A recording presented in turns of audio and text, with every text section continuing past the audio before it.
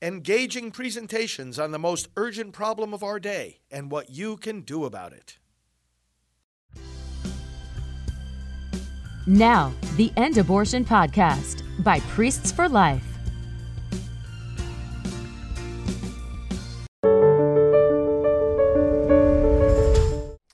Well, hello friends. Pro-life leader Frank Pavone here, National Director of Priests for Life. Welcome to our time of prayer and scripture.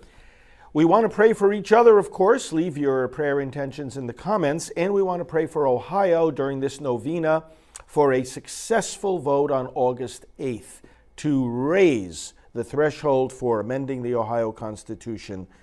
Because people who want to take away parental rights and the right to life of more and more babies, want to take it away and destroy it, are trying to amend the Ohio Constitution by inserting a fake right into it. That must be stopped in November, and it'll be easier to stop it in November if now we change the rules of how to amend that Constitution. So we'll say a special prayer at the end for Ohio. Meanwhile, we'll go into the scriptures for today and draw some pro-life insights from them. Let us pray. In the name of the Father, and of the Son, and of the Holy Spirit. Amen.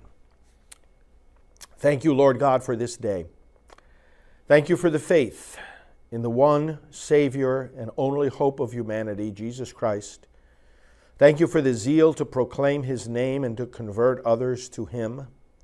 Lord, as young people around the world are gathering in these days for World Youth Day, we pray, convert them all more deeply to your Son, Jesus Christ.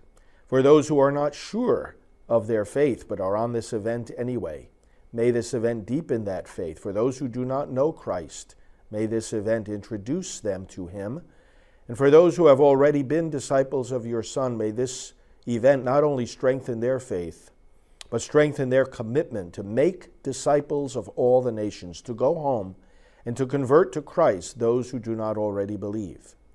Lord, we ask you to forgive us for any lack of zeal in spreading your gospel, any lack of determination in defending the defenseless, the most defenseless, the unborn.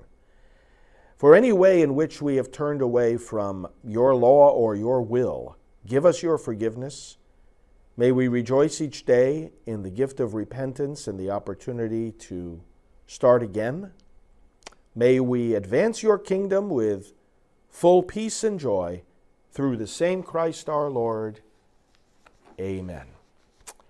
A reading from the book of Exodus. Moses did exactly as the Lord had commanded him. On the first day of the first month of the second year, the dwelling was erected. It was Moses who erected the dwelling. He placed its pedestals, set up its boards, put in its bars, and set up its columns. He spread the tent over the dwelling and put the covering on top of the tent, as the Lord had commanded him. He took the commandments and put them in the ark. He placed poles alongside the ark and set the propitiatory upon it. He brought the ark into the dwelling and hung the curtain veil, thus screening off the ark of the commandments as the Lord had commanded him. Then the cloud covered the meeting tent, and the glory of the Lord filled the dwelling. Moses could not enter the meeting tent because the cloud had settled down upon it, and the glory of the Lord filled the dwelling. Whenever the cloud rose from the dwelling, the children of Israel would set out on their journey. But if the cloud did not lift, they would not go forward. Only when it lifted did they go forward. In the daytime, the cloud of the Lord was seen over the dwelling, whereas at night, fire was seen in the cloud by the whole house of Israel in all the stages of their journey. Well, friends, the people of God did not just walk through the desert. They certainly didn't walk individually. They walked as a community. And they walked along with certain tools of worship. Sometimes people overemphasize the fact, and it is a fact, that God is spirit, and He wants those who worship Him in spirit and in truth, that we can worship Him anywhere, and that it's an individual relationship with Him spiritually. All that is true. And Yet they make a mistake if they despise using physical objects in the worship of God. We have the sacraments. Many denominations have sacraments, maybe not as many as other denominations, but these involve physical things. Baptism, that we all have in common as Christians, involves water. So it's not purely spiritual. There are physical elements in worship. Well, we see that right from the beginning of God's covenant dealings with humanity. And this passage from the book of Exodus shows us that again. The people didn't just walk through the desert. They carried with them this portable church, if you will. This was the prefiguring of the temple later on. The temple would be built, again, under God's very specific instructions. And you see here, it's not just that Moses and the people are deciding to set up some kind of tent, it's called the dwelling, some kind of physical room for worship out of their own creativity. These are from the precise instructions of God and from the finger of God, because the Ark of the Covenant, this box, again, made according to God's specific instructions, contains the tablets. So the very foundation of this covenant, God speaking to them the way of life, because the tablets with the Ten Commandments, it's like a table of contents. There's a whole way of life and a lot of detail underneath that, how they are to live because they are to be like God. This is at the center because those tablets are considered a form of God's presence among his people, and the ark now becomes this powerful manifestation, incarnation, if you will. It's a little bit of foreshadowing of the incarnation, God in the flesh, God in physical things, even though God is spirit. He takes on the physical. He takes on a human nature in Christ. All of this is pointing to and preparing for that, and also rooted in our humanity as not just spiritual beings. We are not angels. And that's not just a moral statement that we are not pure like angels, but we are not angels by definition. We have bodies, angels don't. We are bodies, we should say. We are a body and a soul together. Angels aren't. This dwelling is constructed. The Ark of the Covenant will become a powerful physical force of God's presence in the world. We will see as the Old Testament goes on. The Ark is carried into battle, and the enemies are routed. One time, the ark is captured by the Philistines and it's put into their temple. But the next morning when they go in, the idol that they worship was fallen on the ground with its head and arms broken off. Dagon, the story of Dagon. So the ark still has power. It's not magic or superstition. It's the presence of God in the world. Again, foreshadowing of the incarnation, foreshadowing of the tabernacle where the physical Christ dwells among us. On top of the ark, the propitiatory, propitiation for our sins. Shed blood will be sprinkled on that as this is set up in the temple.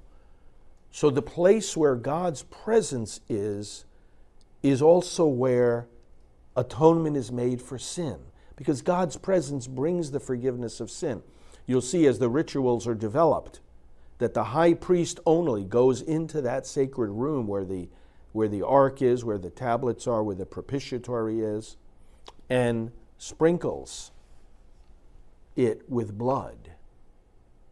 Sprinkles this seat, if you will, of God's presence with blood that again foreshadows the blood of the high priest, Jesus Christ, who only has to shed it once instead of the repeated shedding of blood by animal sacrifices. All of this is prophecy, and that's why God is prescribing it with very specific instructions. But I want you to notice another thing.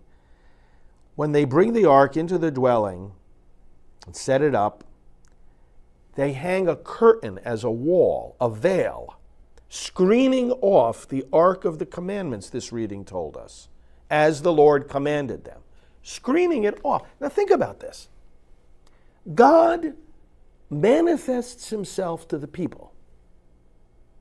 Mount Sinai, there's thunder and cloud and shaking of the earth. The people are trembling, and Moses himself is afraid. God is showing his majestic power. And yet he's breaking into human history precisely to show himself and speak to the people and give them the blessing that other nations around them didn't have, of knowing him better so that they could be holy, giving them the commandments. This is God loving us, showing us who he is, showing us who we are and who we need to become. So why would these commandments that manifest to us who God is and that we need to know, and as the community developed, they practiced the sharing of these commandments day by day with their children, even wearing the commandments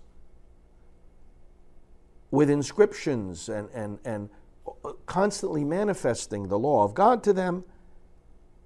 Why are they screened off? Because the God who comes close to us is also infinitely beyond us. The God who is near is also far. The God who cradles us in his arms is also filling the universe in every part. The God who is gentle to us is also almighty. There is a separation. No matter how close God comes to us, he even makes us sharers in the divine nature in the new covenant in Christ. Nevertheless, the distinction is not erased between God and creature.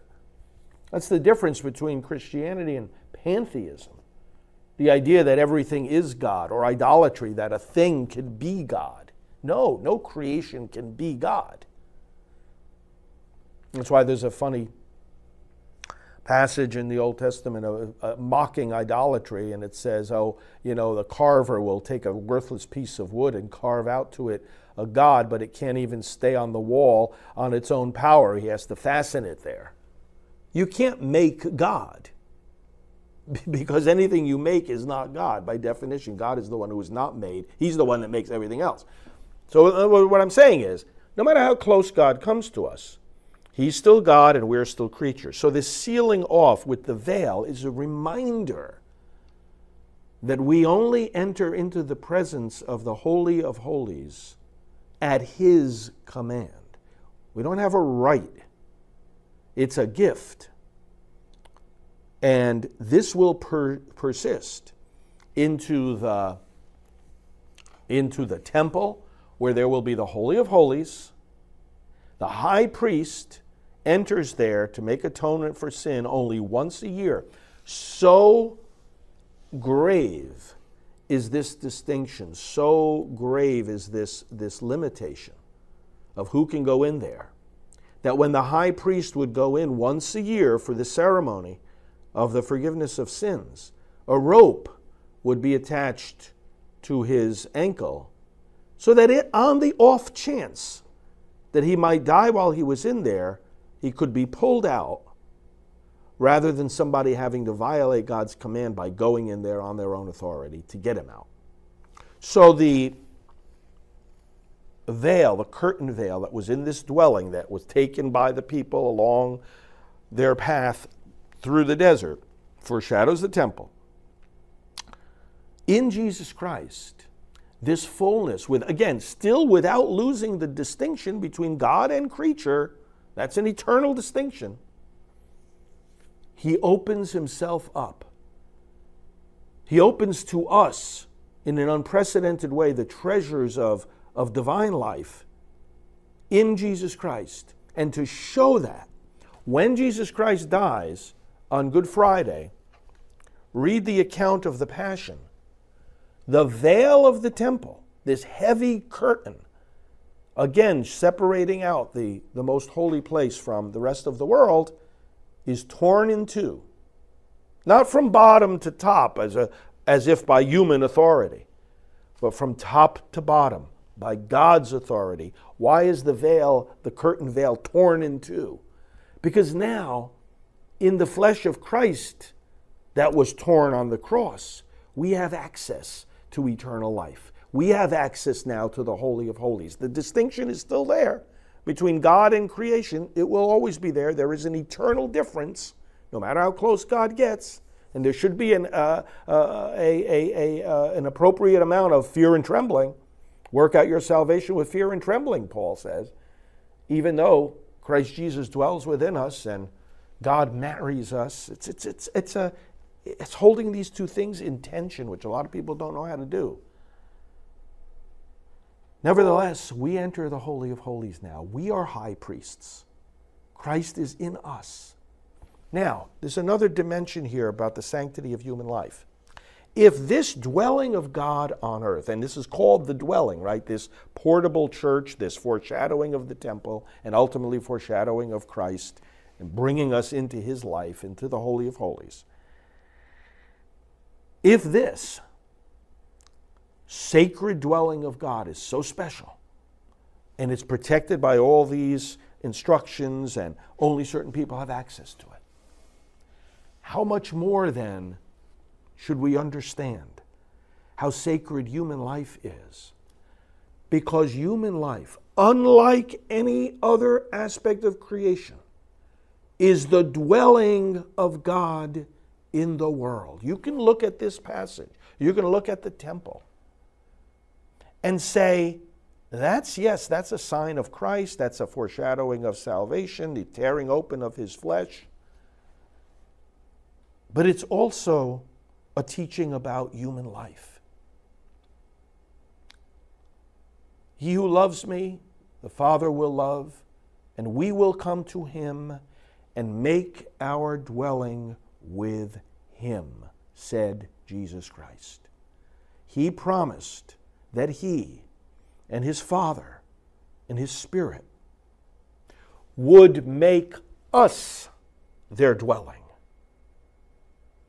And God, in creating life in the first place, human life, distinct from and above every other form of life, said, now this is my image and likeness. Human life reflects his glory in a way that other life doesn't, reflects his dwelling, his presence, God in us, through his image, and then through his Spirit and his indwelling by grace in the new covenant in Christ.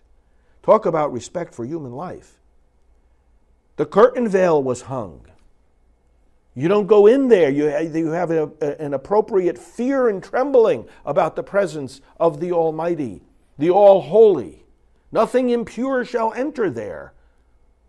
The book of Revelation says about heaven. Doesn't mean we won't enter there. It means we have to be purified.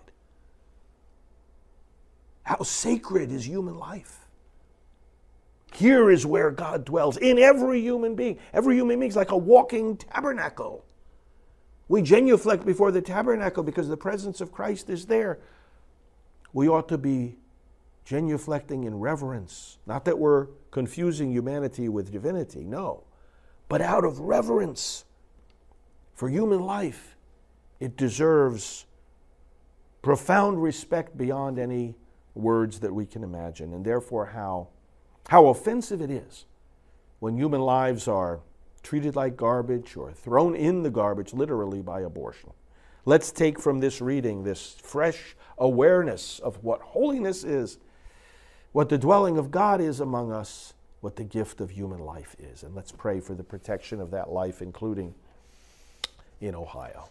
Father, we come to you, first of all, lifting up to you all the intentions that are being expressed in the comments, the prayer needs of your people, whether for health or consolation or wisdom and strength, gratitude for blessings. Lord, we pray for, above all, the protection of life in our day, the protection of the unborn. We want to pray specifically, Lord, for that group of people most in danger, the unborn, the children in the womb. Protect them.